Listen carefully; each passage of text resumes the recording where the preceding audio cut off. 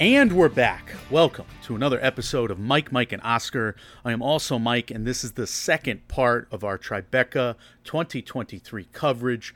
Once again, this will be a guest-hosted episode, and I will be joined by Scott Yager of Challenge Mania, who's been going to the Tribeca Film Festival now 10 years or so, and he's got a ton of cool stories and wisdom to share with you all. And as promised, today's part 2 will include the vast majority of our Tribeca film reviews. Go back to part 1 to hear our first 2 film reviews, the adults and first-time female director. And today you're going to get the next 15. So you'll have 17 in total, but 15 on this episode. And yes, they will all be non-spoiler.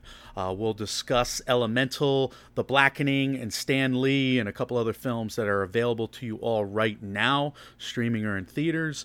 Scott was also a big fan of the next Ariana DeBose film. I really loved another Richard E. Grant performance.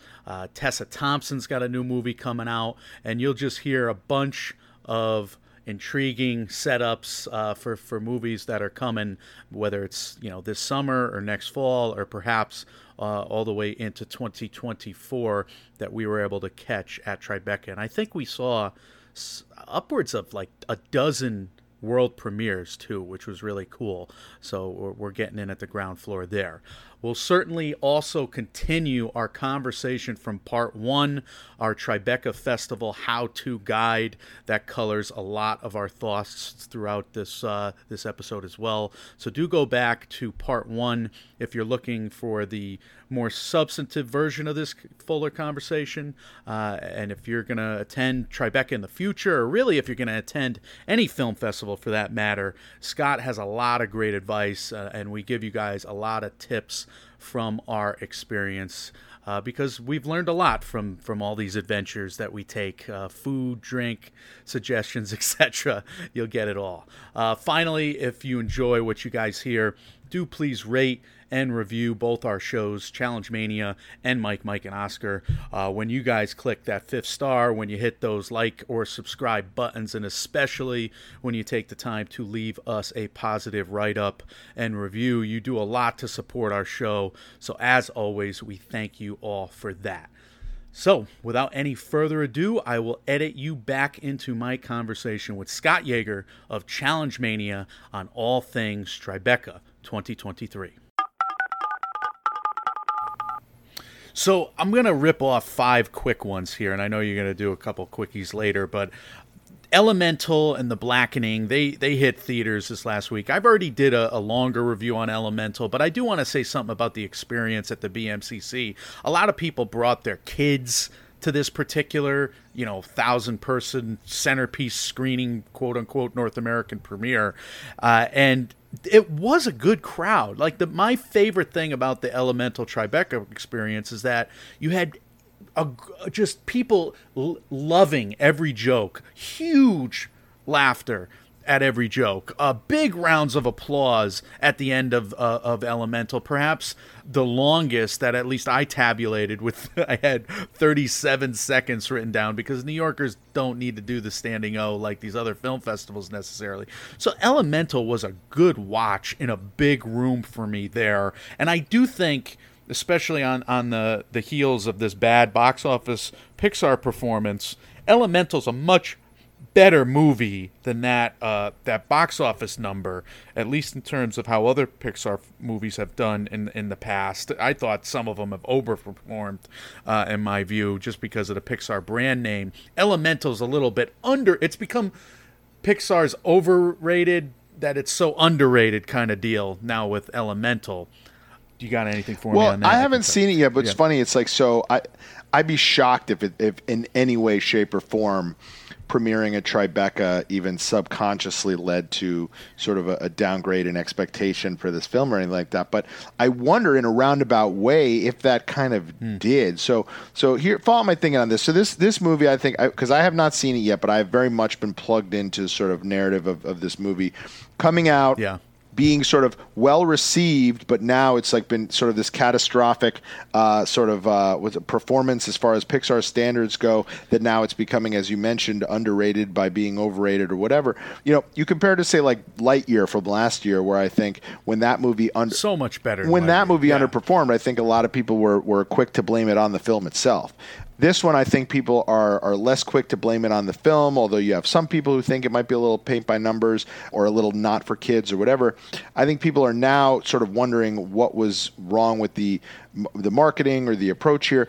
And what I will say is, I feel like this film, for whatever reason, hasn't, in my opinion, felt like it's had the proper lead up that most Pixar films have had. Almost that to the degree where I sort of forgot or didn't realize it was a Pixar film. Like, I thought it was some sort of competing animation house's film, whether it be not Illumination or whatever, but maybe like a tier below that. And subconsciously for me, when I saw that it was doing some sort of a premiere at Tribeca, I wondered if this was going to be like a little engine that could sort of competing Pixar alternative film. So in a way, and granted, I live in New York and go to the Tribeca Film Festival, so it makes sense that this would have had an impact on me. But there was just some mixed marketing here where I just like didn't know what. And then almost when you find out that it is Pixar, it's too late, and it doesn't have the sort of juggernaut, oh, we have to see this like we see every Pixar movie kind of thing. I'll give you an example. I can't tell you who the voices are in this movie. And for the most part, when it comes to animated movies, you either immediately know like the music and who does the music, or at least one voice behind it, or you know what I mean. So this one seemed to kind of like I don't know. It sort of existed in this void, which sort of makes sense for a film that's like premiering at a film festival, but not necessarily in the theaters. And this kind of tried to have its cake and eat it too, where it premiered at Tribeca, but then also just came out in the theater. And came out in the theater, in my opinion, after very little fanfare. So, like, to me, this was like with my kid, who, again, you talk about people bringing their kids to this movie. Like, my kid's, I have two kids, but my kid who's even old enough to go to a movie is 4 years old. I'm constantly trying to find the films that fit into the sweet spot of movies that I can take him to, that he'd be excited to see, but that he won't get scared by. Like, I tried to take him to see Spider-Man Into the Spider-Verse. We watched the first one at home. He seemed to enjoy it. I took him to see the second one in the theater. We had to walk out after an hour. It was just like too intense for him, right? And you sort of get why. I mean, there's a lot of talk about death, and it's almost very much so for adults, right? But again, I got greedy, right? I'm like I'll be kind of trying to force it on him a little bit. And then you have movies that try, no matter what, I'm trying to get him to want to see Lyle Crocodile. He just doesn't have any interest, And then so I write down every time there's a movie that seems like it might be in his wheelhouse. So Ninja Turtles is coming out on August 2nd, and then you had Mario Brothers and this and that.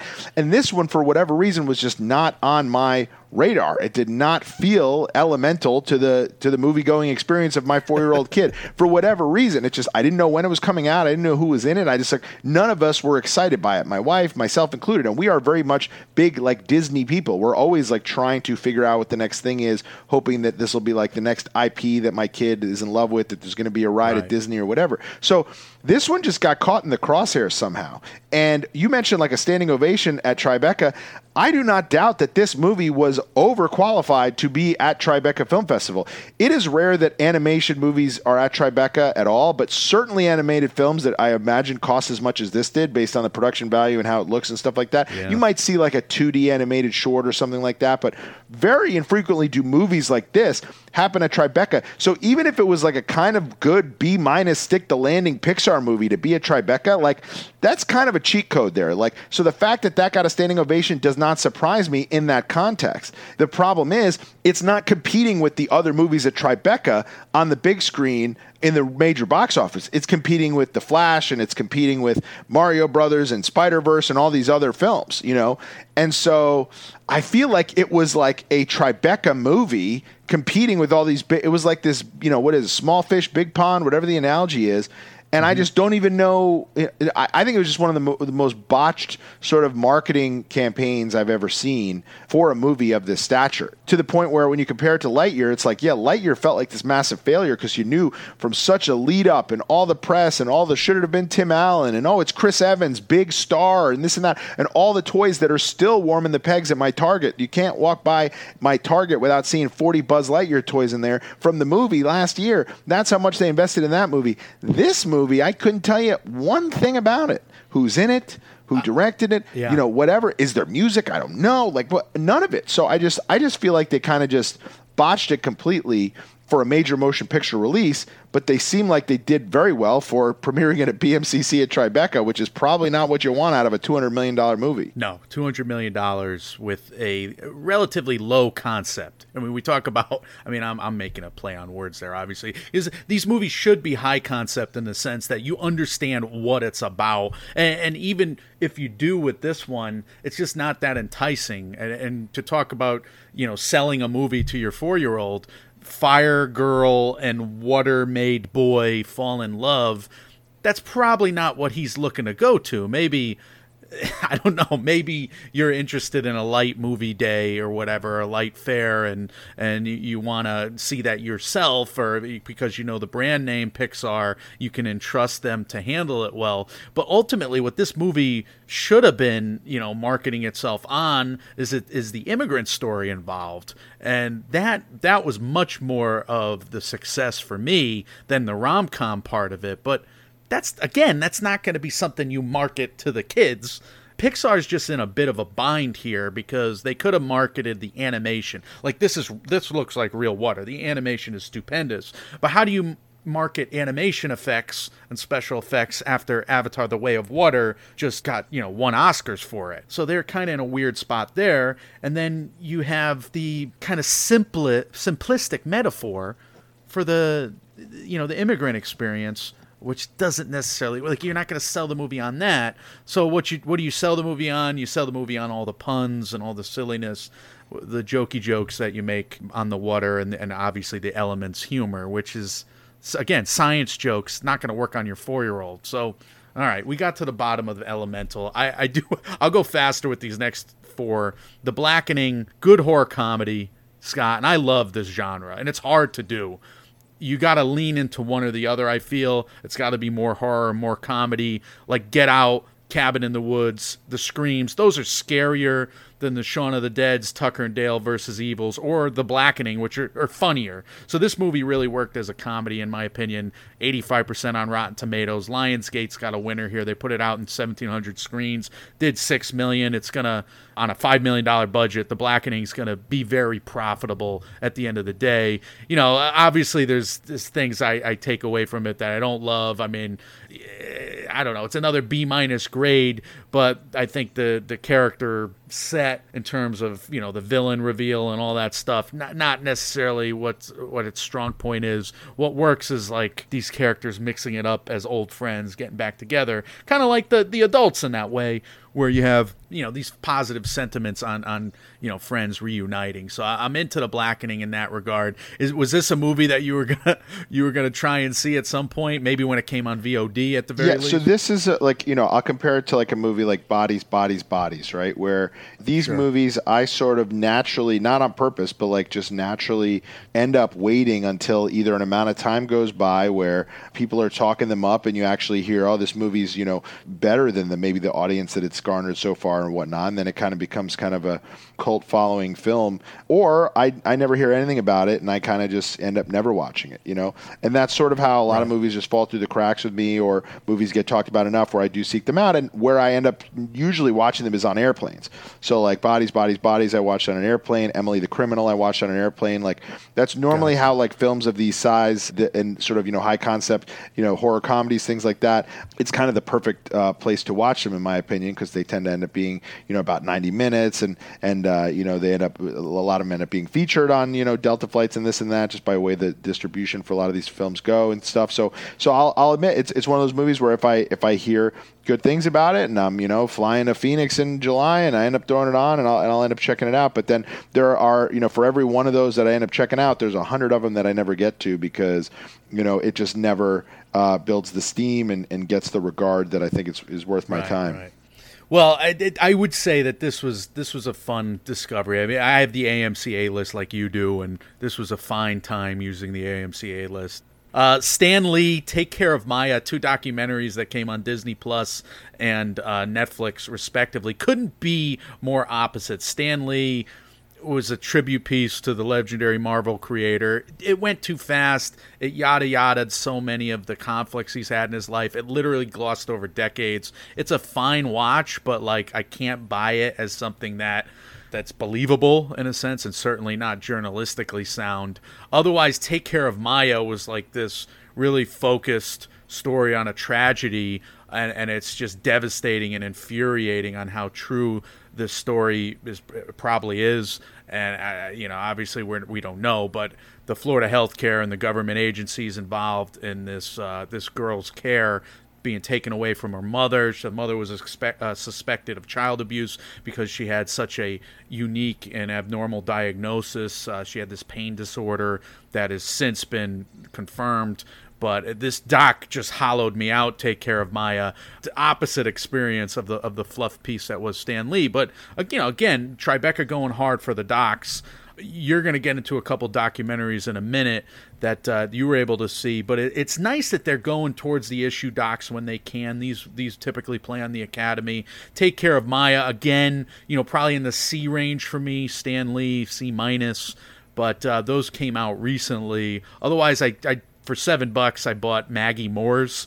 This was Jon Hamm starring opposite Tina Fey, directed by John Slattery, of Mad Men as well, with one of the coaches from Ted Lasso involved, and star-studded cast. This movie was a 30%er coming out of Tribeca. They did not like it at Tribeca. It's since bumped up to like 48% on Rotten Tomatoes, so people have liked it more at home than at Tribeca. Go figure. I was not a huge fan. I kind of zoned out a little bit. It's this murder mystery thing. It just, the movie's unfocused on what it should have been focused about. Either be the whodunit or be a horror comedy or whatever. But it's not funny, unfortunately, and we're left with this tonal mess, Maggie Moore's. So would you take any of these recommendations or opposite thereof, Scott? I mean, am I making sense? Well, it's so interesting. I mean, again, with Tribeca, it's like, I don't mean this in a bad way, but so many things about Tribeca to me are situational in that, like, for instance, so I'll say the Maggie Mays, which is one of the most infuriatingly written out titles ever, where it's like Maggie May and then in parentheses an S, and it just, I mean, Moore's, with the, So I was deciding between that. So that premiere was on Monday night at the same time as a premiere that I went to for a film called ISS that I'll talk about because it was my favorite film that I saw by far.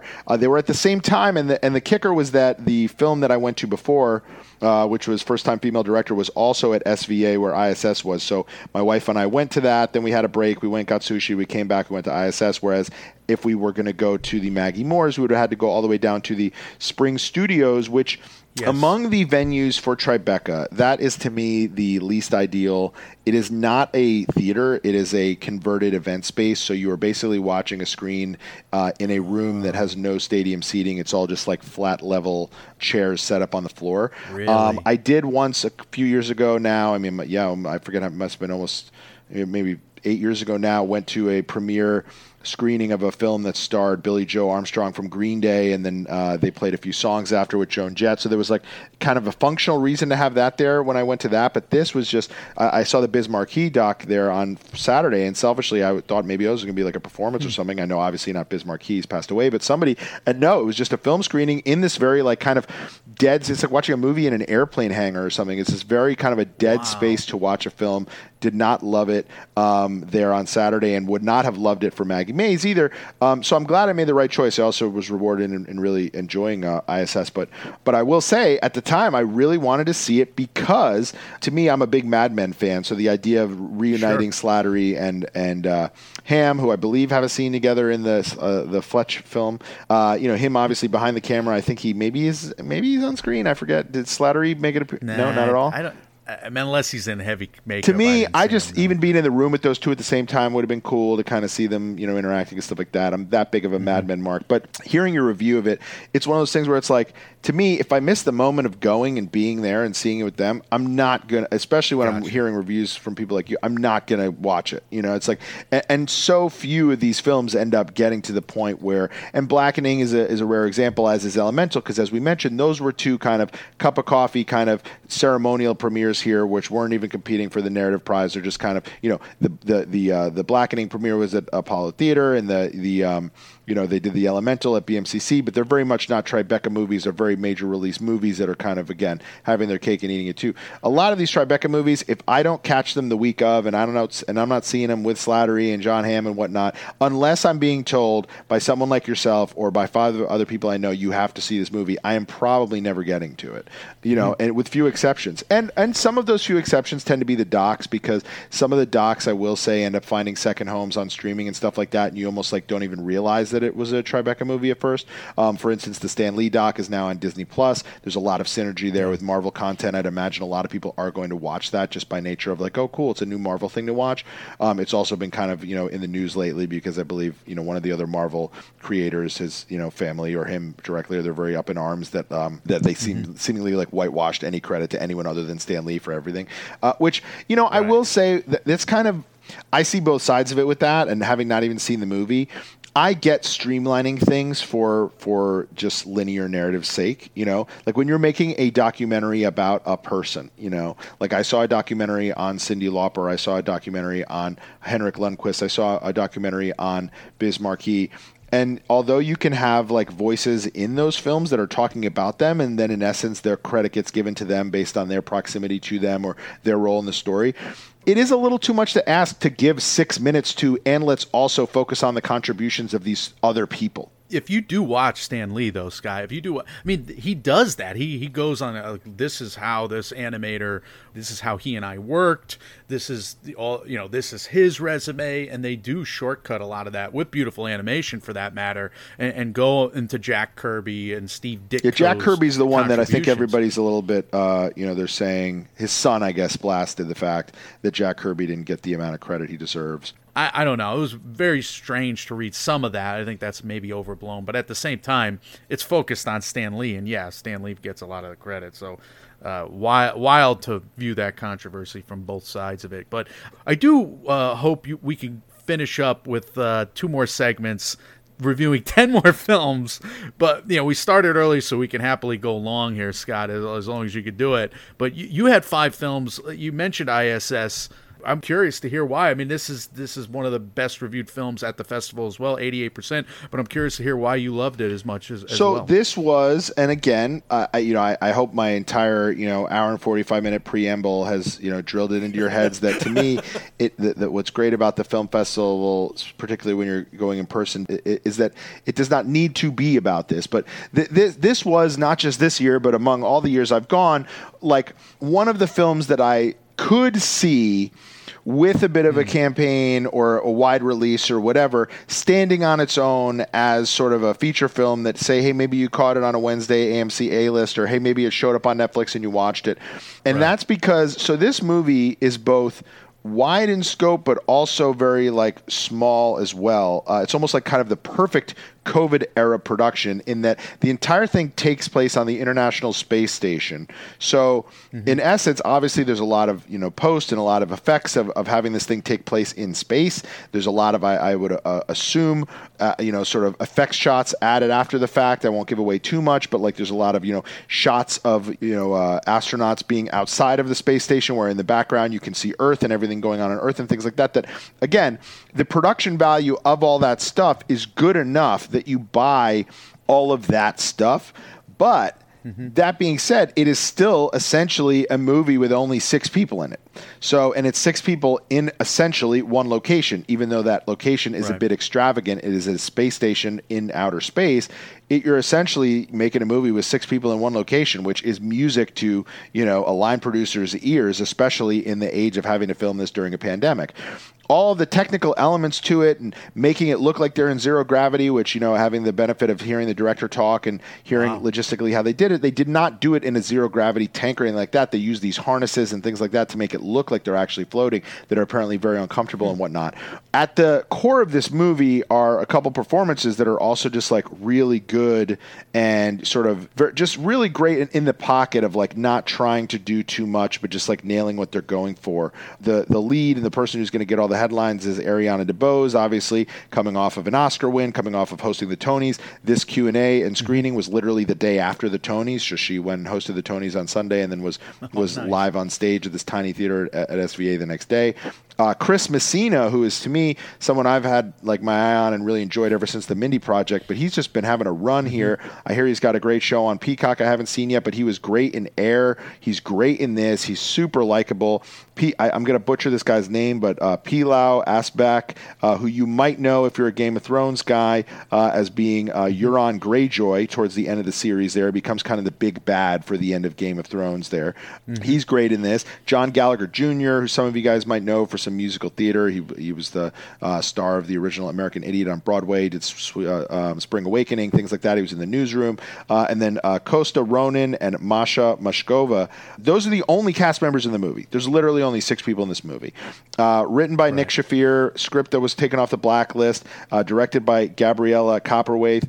It's just really well done. Doesn't try to do too much. It is 135 minutes. It is a claustrophobic thriller.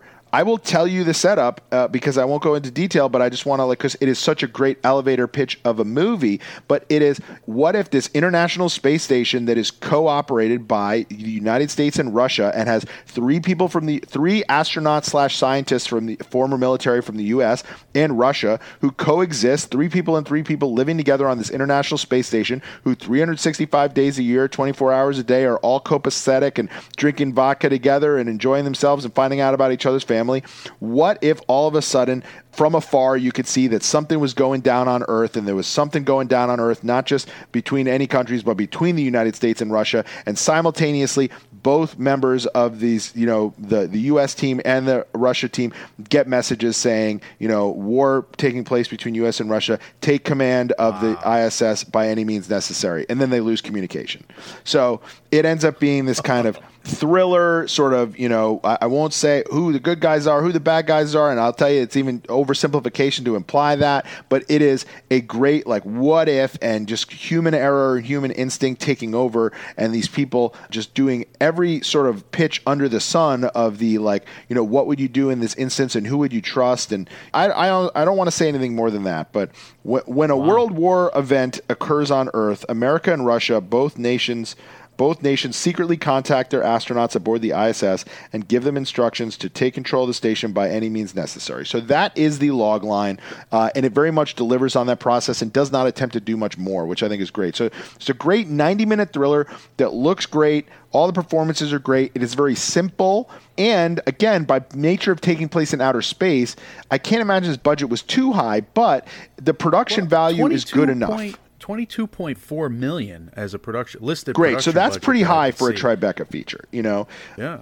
And I don't know if it's, on the heels of everything with, West Side Story and getting Ariana DeBose or whatnot, or again, the strength of the script. Sure. Script is very highly regarded at the time, but very well executed. They did not waste a dollar, and they didn't waste a dollar in a good way and a bad way, because it's it's all there on the screen. You can see, obviously, the seams of hey, we're not going to be doing much, but there's very much, you're seeing, people outside of the space station floating, whatever. I'm not going to say it looks like Gravity, but it doesn't look like an 8th grade, science project. So, good. And so the fact that it hit on all cylinders in that regard, you don't necessarily feel like you're watching a small movie. To me, it just felt like something. If this movie just came out in June on, whatever it is, X amount, 400 screens or whatever, started getting some good buzz.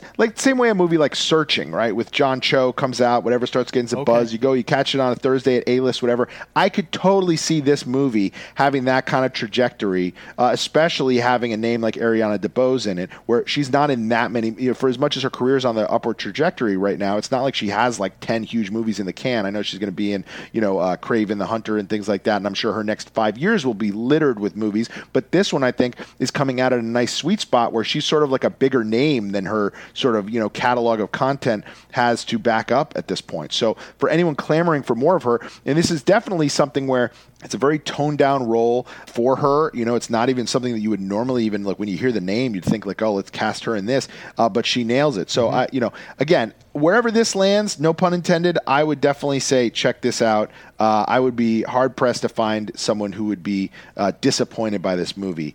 Delivers at a clip that you rarely see from these film festival films, because they either swing for the fences and kind of overdo it and they kind of overshoot their shot and they're trying to do too much, or they're too small in their scope. And when you're thinking about what to spend $20 on or thinking what to waste 3 hours on in your week, you sort of sometimes want more than just 3 kids running around Binghamton like the adults, you know? So this provides that. This was a Hollywood movie, but very much responsibly budgeted at Tribeca Film Festival. So very happy I did choose this over Maggie Mae's, especially after hearing your review. So ISS, go check it out. That's my number one of the 7 movies I saw. Good. And I think they're looking for a distributor, so who knows when it'll land on the release calendar.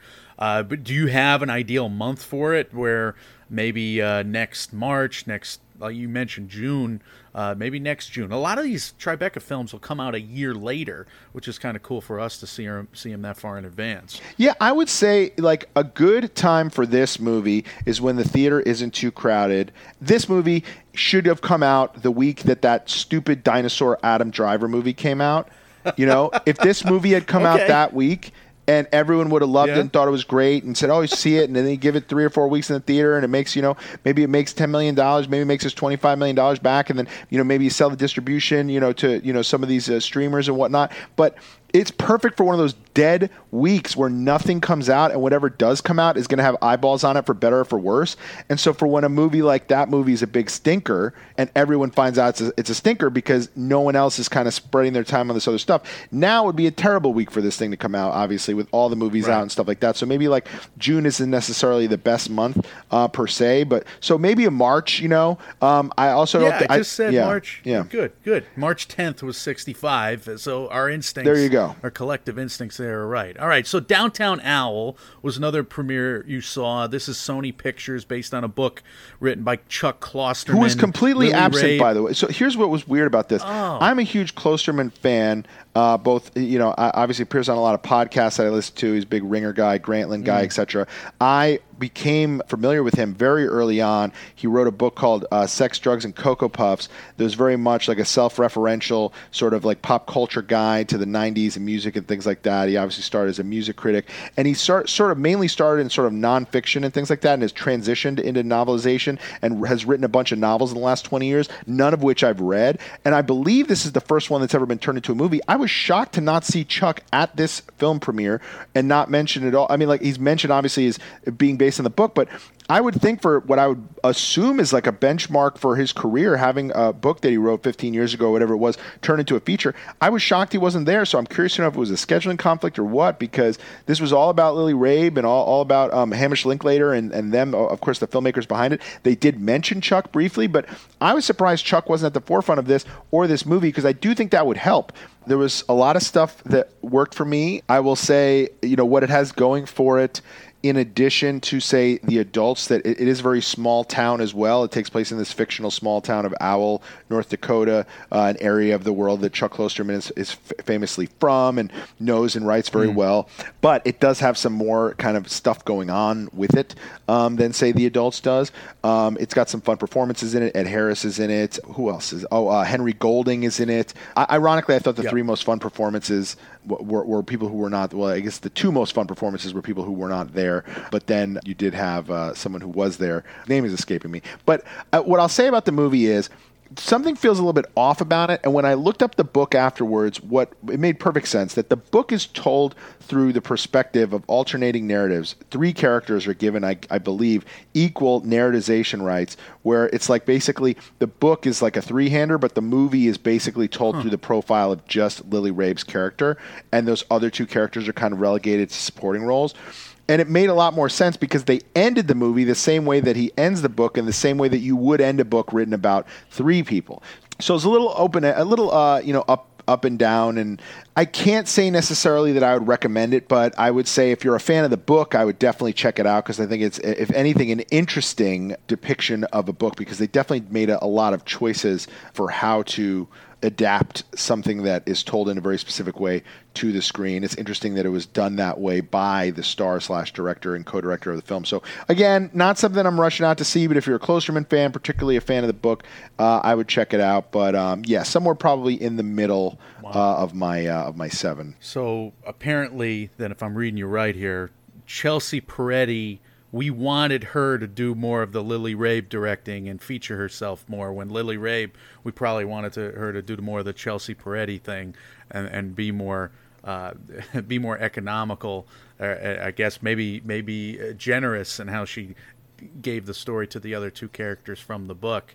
Principal characters, that is. Who were those characters? Do you know? Was it Ed Harris and Vanessa Hudgens? Was it Henry Goulding? Yeah. So so there's Glazer? another character played by an actor whose name escapes me. He's only Finn Wittrock. No. So Finn plays like a scumbag teacher who's like having an affair with multiple students, both on and off the screen. Ugh. But and his character, you almost wonder if there's going to be more to it, or if there's going to be a twist with that. No, one of the students in the school is one of the feature characters in the book, and I'll look up who the actor who plays him is.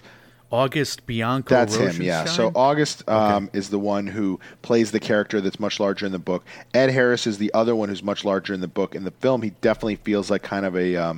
and that might be because maybe you can only get Ed Harris for a certain amount of days, although he is in a large percentage of the film.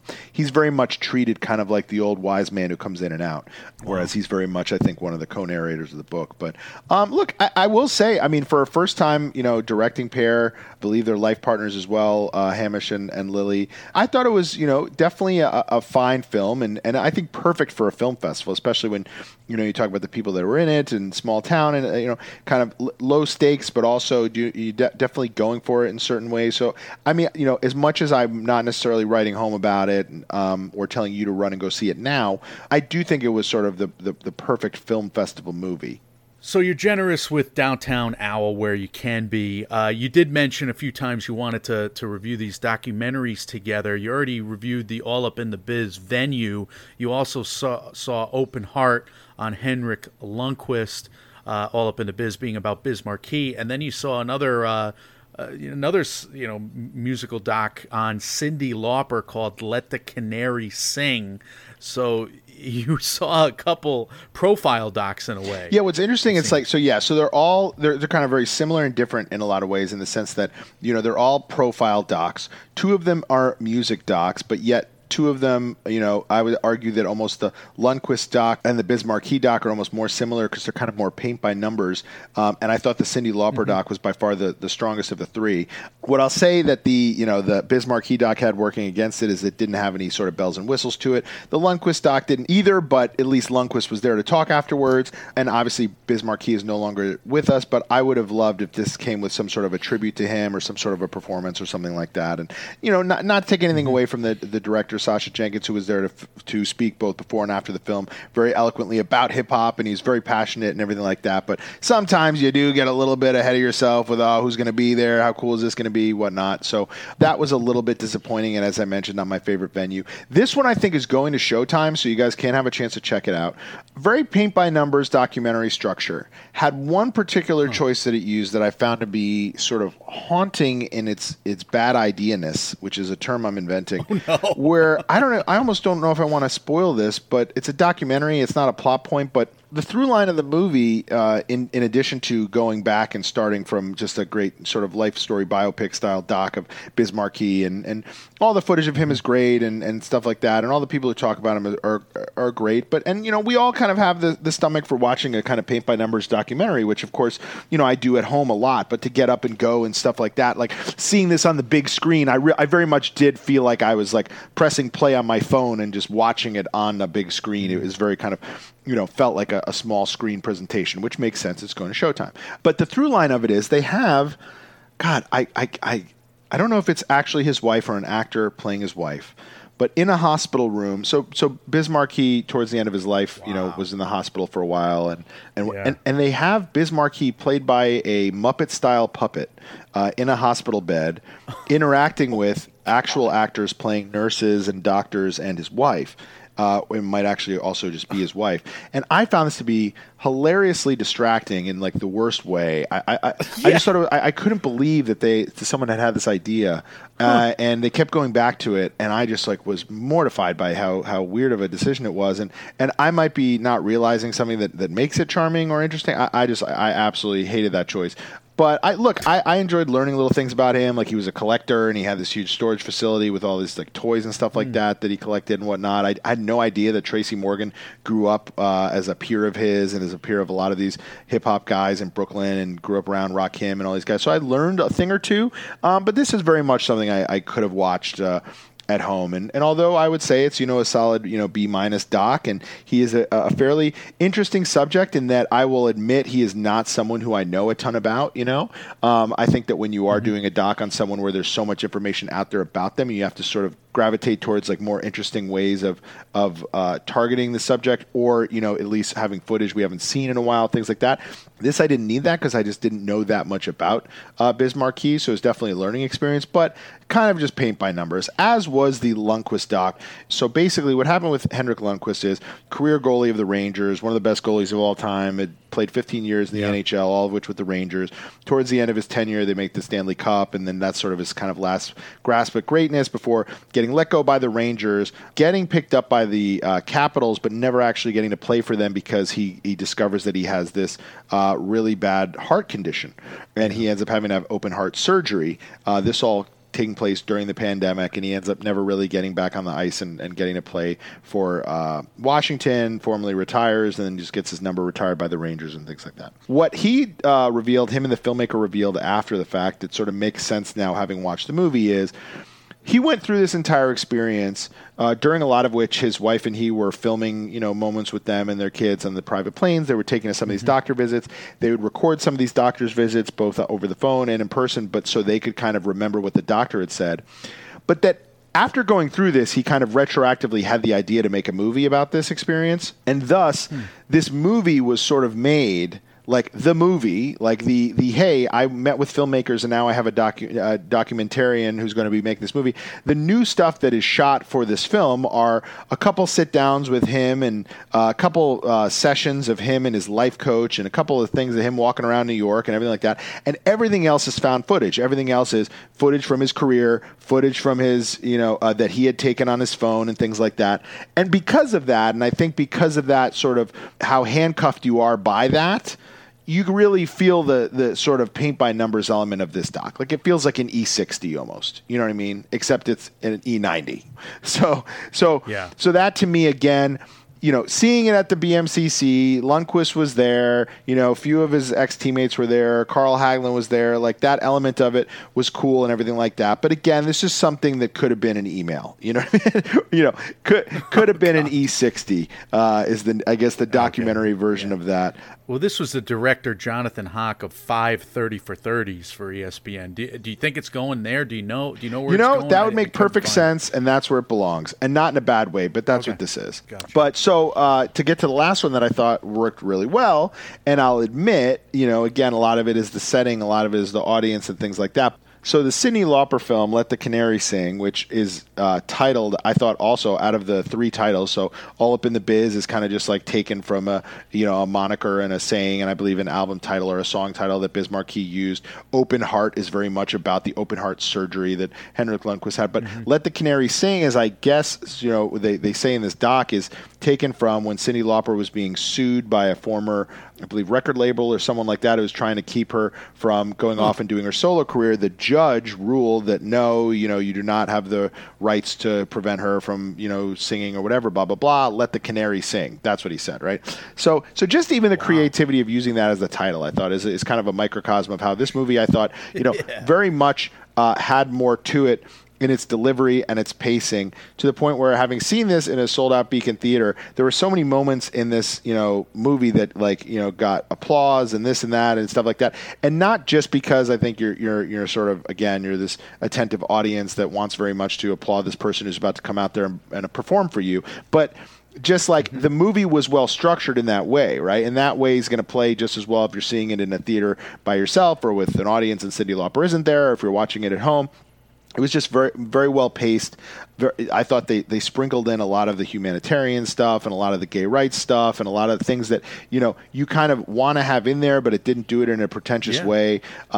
It also, I thought, to me, the scene of the movie, if you can call it a scene, I guess maybe a passage, and I hope this somehow makes its way. Like, this is the type of stuff that shows up on like Instagram stories and stuff like that sometimes, where you just like see like a little clip from something, and this would be perfect for that. So it's basically when they're talking about the song "Girls Just Want to Have Fun," and I didn't realize that was another artist's song. It was a song by another band, a male-fronted band. And Cyndi Lauper talks about, the song was brought to her or whatever, but the way that these guys sung it and the tone of the song and the vibe of the song was more like, yeah, girls just want to have fun, though. Like, it was almost like making it a bad thing. Yeah, girls just want, girls just want to have fun, right? And so when Cyndi Lauper and all the musicians who make this song completely restructure the song, she rewrites it a little bit, and they add all the sonic elements to the song, and she sort of walks you through the choices. She's like, I wanted it to sound like a carnival, and blah, blah, blah. And she's like, the sound of like, a Ferris wheel and blah, blah, blah. And then and as you're hearing the song, she's kind of explaining all this stuff about it. And it's, again, the perfect like TikTok clip, because the level of sort of thought that went into this song, that when you hear it just sounds like this happy-go-lucky hit single from the 80s. But when you hear this scientific precision that went into that creating this earworm that has standing the test of time and 40 years later is still a very famous and beloved song, like, it makes you think of her and everyone involved and the song itself in this elevated way that you rarely get to hear things like that about songs like that, right? So I thought that was perfect. That was like kind of to me, if I could show someone like a minute-long clip from the movie, it would be that. But there's a lot of stuff with the ups and downs of her career, explaining sort of, when her career kind of like hit a standstill and this and that. And I loved a lot of the older footage of her in this kind of rock band before she went solo that I really had no idea about. It was really cool, and seeing like the pipes that she had, and that she was really kind of like a Janis Joplin era kind of garage band front woman for a long time. I had no idea. It goes into the Kinky Boots stuff and all the activism, things like that. So I personally, I had like a little bit of a personal connection to her because I was a talent assistant on Celebrity Apprentice on the season she was on, and she was an absolute delight. But in addition to all that, I just thought this movie was the most elevated sort of documentary of the three I saw. Like, this was the one where I was like, oh, in addition to her just being good and the music being good and like the subject being something you may or may not want to learn about for 90 minutes, the people who made this movie did a good job of stringing it along the way and delivering information in a way that made sense chronologically, but also went up and down in the way that you'd want like a good concert or a good movie to go. So, and then afterwards she came out and played 6 songs at the Beacon Theater. I was sitting near Mr. Clive Davis, the famous record executive, while I was wearing my Whitney Houston shirt. So, of course, I bothered him for a picture. But so, yeah, so that, again, perfect setting, and that probably bled into my thought process in some regard. But that being said, I just think, like, if I had to rate these 3 docs from 1 to 10, I would say that is probably an 8. The other, the Lundquist doc is probably like a 6.5, and I would say the Biz Markie doc is probably like I'll give it a 6.5 too. So yeah, I would say 8.5 for Cyndi, and then 6.5 for those two. 6 songs at the Beacon Theater after the movie. That's gotta help. I mean, that's awesome. I'm sorry. So Beacon Theater, that's a big plus for a Tribeca venue. You said Spring Studios, no. I would say BMCC, maybe hit and miss.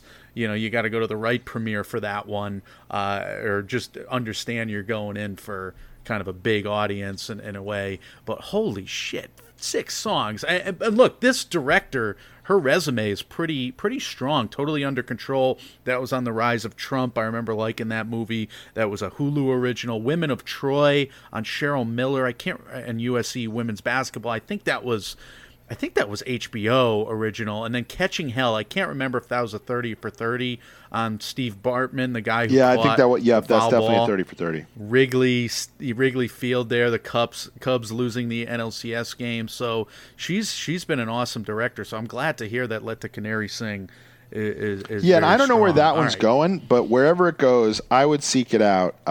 Blue Angel is the name of that band, by the way, she was in, that I had no idea, which, by the way, I've been meaning for last week to look them up and see if they have anything on Apple Music, because I had no idea she had that era of her career. But yeah, wherever that one goes, I'd recommend checking it out because I mean, look, we all sometimes when we watch documentaries, I think 30 for 30 did a good job when it came to like single subject things. Like, again, you mentioned the Bartman doc and things like that. But when you watch documentaries, like it's easy to enjoy a documentary about like a person or a band or a thing or whatever that you like, right? So like to me, it's almost hard to take yourself out of was this well done when it's like the things you are watching depicted in the documentary are well done, right? Like you're watching a documentary on Steven Spielberg on HBO, and it's we're just going through Steven Spielberg's life and career, and he is well done. So it's like, okay, it's hard to separate, is this a well done depiction of or delivery system of this person who's obviously well done. For me with Cyndi Lauper, it's like, I've always respected Cyndi Lauper's music, and I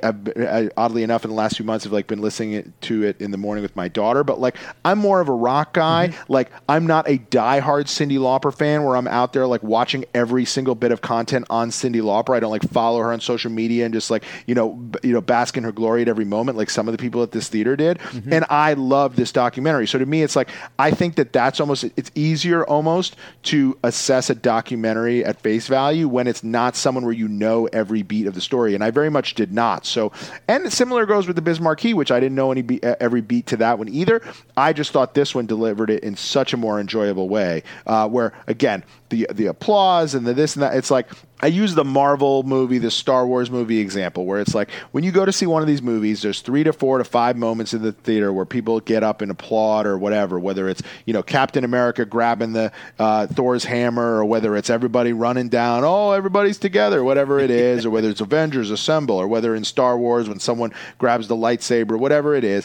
And then sometimes when you see a movie that isn't one of those and they have those moments, like I remember last year when I saw The Woman King, I was like, wow, there was literally 5 or 6 moments in this movie that had those moments. Mm-hmm. That tells me something about this movie, because it's rare that movies other than those big tentpole IP, movies and characters that we have a 20-year history with are able to garner that sort of response.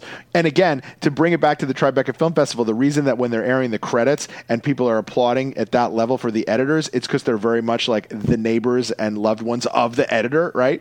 And so for this, like there were just like very well constructed transitions in this documentary that were very set up for giving that response. And I think that's something, even though not everyone's watching a documentary in a theater, is a really good sign for even watching a documentary at home. So those other ones I'm sure will play fine on Showtime and ESPN or wherever they air, but they're very much like a dime a dozen documentaries that you've seen. I think that the Cyndi Lauper one is the one to seek out, which I think you can actually watch now on Tribeca, the online. You can, yeah. I didn't go in for the at-home this year. I still might, because there's like 9 movies I want to watch, that being one of them, All Up in the Biz being another. But you kind of tempered my expectations on All Up in the Biz. But ISS, Let the Canary Sing, you were very high on those two. I'm like very high on 2 of the next 5 here to close us out as well. Bucky effing Dent, there's an asterisk, Bucky fucking Dent in the title. This is David Duchovny's movie, Scott. And, stop me with any questions here, but I mean, we have Logan Marshall Green, Stephanie Beatriz, and Duchovny as kind of a 3-hander for this movie. It's about the 1978 pennant race in terms of a backdrop for this father-son story, because the father is sick with cancer and the son goes home and takes care of him, and Stephanie Beatriz is the nurse and kind of the charismatic character that keeps popping into their lives. And the place went nuts. BMCC was nuts for this movie. They were gaga for it. They were deliriously laughing at these scenes. So you gotta think of what a curmudgeon I am not to love this movie along with such a raucous crowd, but I managed to be measured at this movie nonetheless. I mean, I'm giving it like a C+ grade. There's some good scenes, and all these movies, really strong scenes, like funny scenes. This was based on a book as well, but he has trouble just like blending it all together. It felt very disjointed. The ending of the plot is just like, that really didn't work for me.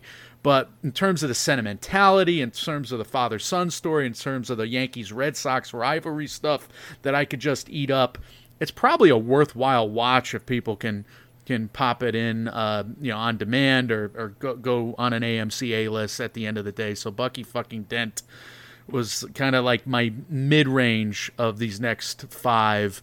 I have 2 movies that I really didn't like, and then 2 movies that I really did like. I'll get through the that did not like. Eric LaRue, this was Michael Shannon's film. Really good performance by Judy Greer. Alexander Skarsgård, really funny in this movie, opposite Alison Pill.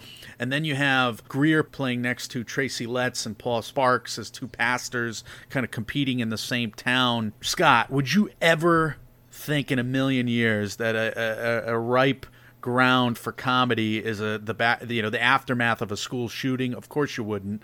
And this movie tried to pull that off. And I almost give Michael Shannon like kudos for giving it a try, because there's really good scenes involved here. And he's got a deft touch in terms of his, penchant for drama. He understands what needs to be done, but you cannot, this is like Elemental, you cannot get past the concept stage on how this was a faulty concept and a bad idea to begin with. I don't know why he took this on, but it doesn't work. And it doesn't work at its, at its screenplay. Like the whole last act of this movie needs to get thrown out and rewritten. Like the whole last act of the movie is the mother in this one-off scene with this other character, and I just hated every second of it because it's just spitting out all the themes of the story. Like the text is it's awful. So that pissed me off.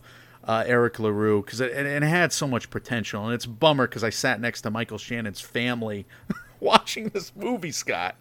So that was a bummer. And then Blood for Dust, another major bummer here, because the whole crew was there just clapping every second of this film. This was Kit Harington and Jon Snow, Scoot McNairy, Josh Lucas, shot in Billings, Montana.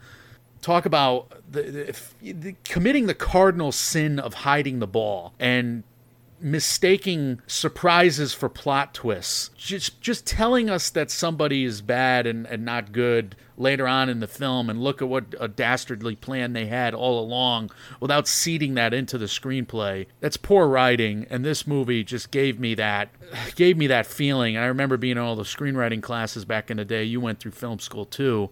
Like, don't commit these cardinal sins. I'm shocked that these cardinal sins are being committed and yet financed for these films. So Blood for Dust was just the one aggressively bad film of the festival for me, because I don't care at a certain point. You make me numb to all the twists when you do that. I give this movie a D+, despite the fact that this crowd was the happiest going. So I don't know. Are you skeptical of my reviews here? No, I buy it.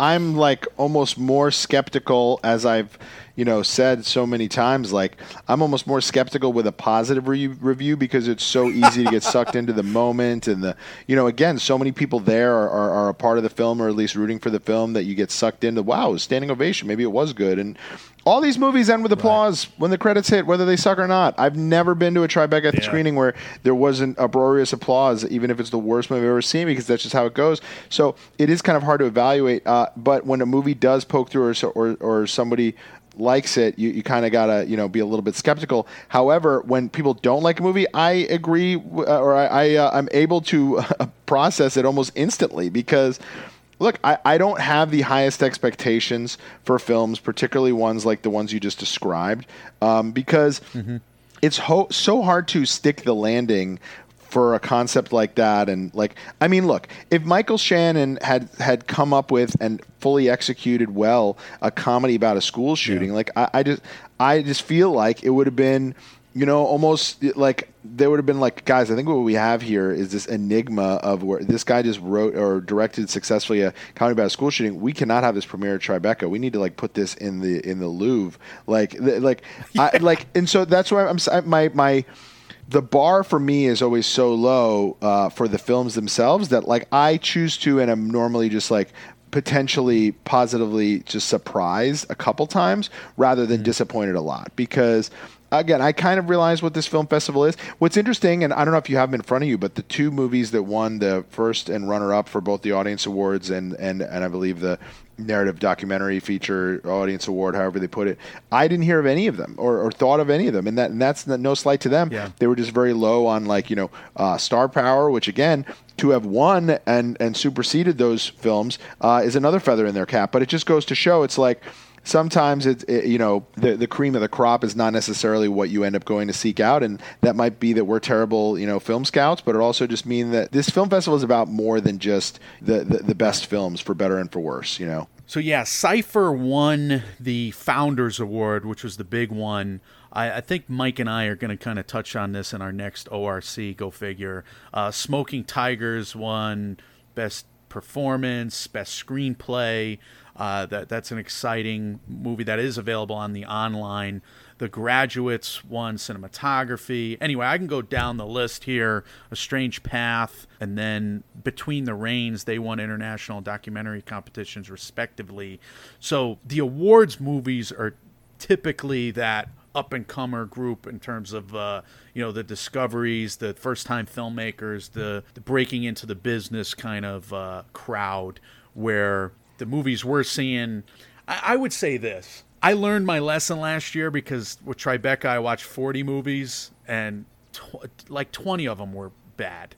So I didn't take that role this year with Tribeca, and I'm glad we both didn't, because this would be a very different episode, No, I totally. And again, I think, as you made the mistake last year, I feel like, trying to be a completionist or trying to do it all or slighting yourself if you end up going to see 8 movies and not one of them even sniffs an audience award, that it's not the end of the world, I personally think that it's about the experience. It's about the period of time here where you can really go to a lot of different things. And hey, I mean, look, we didn't even talk about it because, neither of us really did any this year, but there's other stuff going on. There's panels and there's podcasts and there's TV shows and TV premieres and things like that. And just talks and whatnot. And those tend to be kind of, done in a different way and sometimes cost a little more and whatnot. But I would say if you take anything from this podcast, in addition to the few movies that we did actually, instruct that you want to seek out after this,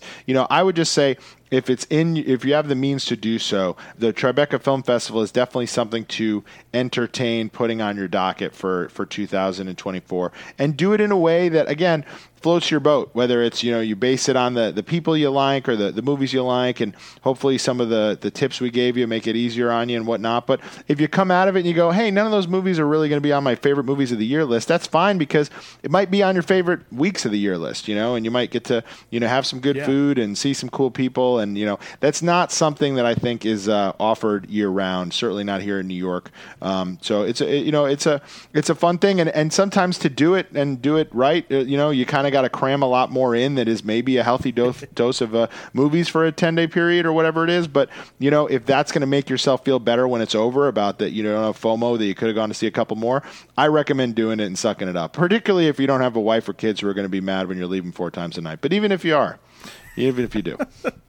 Well, let's finish up on that positive note here. I'll go fast with the audience awards went to The Perfect Find. That was the Gabrielle Union career comeback movie that's heading to Netflix. So that's kind of cool that she had some momentum coming out of The Inspection, and Mike and I were wondering if she could make that work. So she took first place. Wow. For The Perfect Find. Lost Souls was in second place, a lo-fi genre-bending film about a young rapper as he leaves behind his surrogate family and sets out on an expedition across Texas, contemplating new and old friendships. So Lost Souls, second place. And then documentary category, Rise, the Sia Colisi story, and was in first with Maestra, about Maggie Contreras. The filmmaker Maggie Contreras follows women from different backgrounds as they compete for the first all-woman competition for conducting. So the Lydia Tarr award there. Finally, Scott, I'll just finish with 2 movies that I really liked, that I would like anywhere. I saw Steve Buscemi's The Listener, starring Tessa Thompson, follows a helpline volunteer who is part of a small army that gets on the phone every night, fielding calls from all kinds of people feeling lonely and broken. And I sat next to 2 friends of Steve Buscemi's who were really nervous for him going into this film because the reviews were kind of mixed.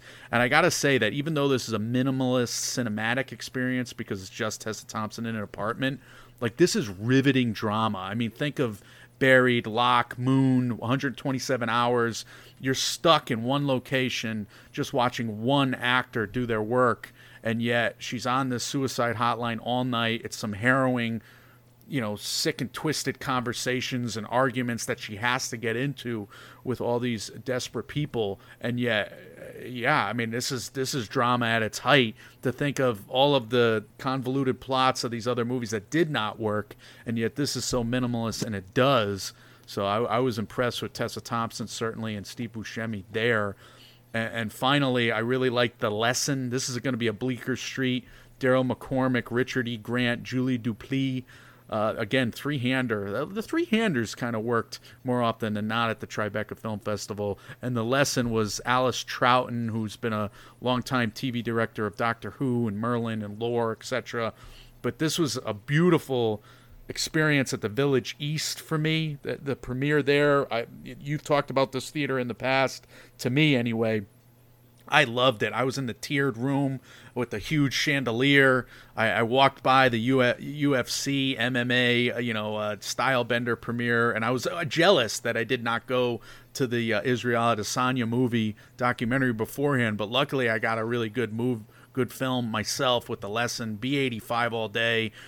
It's not the plot twists that make this movie work. It's the character study. Like, you want to know more about Richard E. Grant's character of this, novelist who's past his prime, so to speak, with this horrible backstory in his family, having this cat and mouse game with his wife because they're fighting for control over their son's college admissions to Oxford. So they hire Daryl McCormack, who's like this tutor and a writer in his own right, who idolizes this particular novelist. So of course you got all of these, these connections here that they don't know about at play, and it's more of a character study than a big twisty drama, but it works, man. These performances, Richard E. Grant delivers, in my opinion, the best performance of the film. He's just so, oh my God, is he? I mean, we saw him in Can You Ever Forgive Me? He's so just bizarre sometimes, and how he takes these certain scenes in different ways. So I'm in. I know we went like a marathon today, Scott, but I'm in for The Lesson. I'm in for The Listener. You're in for ISS. You're in for Let the Canary Sing. We both reviewed a couple movies that charmed us. First-time female director, Bucky fucking Dent. So who knows, man? Maybe these movies pop up later, but who cares? Because we like the experience all the more. Scott, please, remind our people where they can find you on the internet. Challenge Mania obviously is a podcast that you guys should subscribe to. Those are my words of wisdom today. But thank you again, man. Yeah, only if you like the challenge. You can subscribe to Challenge Mania everywhere you get your podcasts. I do occasionally dabble in other things. Did a Succession Mania podcast recently, and we'll occasionally dive into a movie here or there as well. But only if you're a fan of MTV's The Challenge. You need to check me out there. But if you want to follow me on Twitter, at Shot of Yager, Yager. I am very frequently talking about movies, sports, other things, as well as the challenge, although the algorithm will likely bury anything I write that does not at least have the hashtag Challenge Mania associated with it. But beggars can't be choosers. Thanks for having me, Mike. It was a pleasure to get to hang out with you in person. And now I actually have a face to go with one of your names, so it's great. And I really appreciate you having me on again, and good luck to you guys as this film year continues in the midst of a writer's strike and potentially a actor's strike, and who knows what else happens this year. But might be having a lot of people going to more movies this year if there's not any TV in the fall. So we'll have to see what happens there. I'm excited about this spring and early summer. I mean, we got Asteroid City, Past Lives. Mike and I are going to review those next. Mission Impossible, Barbie, Oppenheimer. Looks like a more eventful July than we've had in the past. So I'm hopeful that this film year is starting to kick into gear. Cannes was fun to review. Tribeca was fun to review. We'll be, from afar reviewing Venice and Toronto, and then I'll be going to the New York Film Festival. If I can twist your arm to meet up again, let's do that. Yes, that's September, right? Yeah, September. So I'll be a weekend warrior in a way with New York, if you want. Yeah, let me know. I've got some trips and stuff in September, but if it works out, we can definitely get together, even if I don't make it to any of the. I've never done the New York Film Festival as an attendee, but definitely let me know what your itinerary is. And did you see Past Lives yet? Is it as good as everybody says? Yeah, I'm a fan. I mean, it's talk about a small story. It's intimate, so don't expect like this big sweeping romantic epic, even though it does give you it gives you a larger feel. But I live that past life literally myself. I think a lot of people have. It's a common story where you have the high school crush and the connection there that goes deeper than you would think, and thinking back on all the what ifs. That's kind of what this is about. So I was a fan. Celine's song hit it right on the head tonally for me. So I was a big fan. I'm interested in rewatching it and now doing the film study with Mike on it. So that's, yeah, I would recommend it. I people shouting it out as this, best picture, in the spring. I don't know if that's necessarily its future. Maybe a screenplay, maybe some performances, but definitely worth seeing. That's the new thing now. I feel like everybody's now, it's like trying to find that thing in the first quarter of the year, first 6 months of the year that's going to crack that best picture field. I think everybody at the first sniff of anything like a little bit elevated, everyone's like, but who knows? We've seen it more and more lately. Obviously, Everything Everywhere All at Once, early Best Picture winner, not just nominee. Obviously, Top Gun Maverick came out earlier in the year. But I do feel like it might be a little bit of trying to make fetch happen here. But you never know. We've had some, look, Drive My Car and things like that. So it's not necessarily that it needs to be big and flashy. I just wonder, big and flashy and the time of the year, I don't know, but we'll see. I'm looking forward to, I'm going to try to check it out. I don't know if I'm going to get to the theater while it's still out in the theater. I'm so behind. I actually did something. Can't tell you the last time I've done this. And this is not some holier than thou. I don't want to give money to Ezra Miller or whatever. I was just like, I'm not going to be able to fit this into my schedule. And so I literally just started listening to podcasts about The Flash that spoil it blatantly. Because I was like, you know what? I'm probably going to have this ruined for me one way or another by the time I get to see this. I might as well give myself some sort of content to enjoy. So I'll listen to the big picture and the Ringerverse and everything like that. So I sort of just like, instead of watching The Flash, I just like heard people talk about The Flash. So I know all the Easter eggs. I know all the spoilers. So when I do see it, I'm sure it's going to be a big dud for me. But I can't remember the last time I did that. Most of the time I wait, religiously until I get to see something, and then I'll listen to the podcast. But this one I was like, look, who am I kidding? I just saw 6 movies in a week, and unfortunately, I was seeing the third documentary of a week. I don't think I'm going to make to The Flash in the next couple of weeks.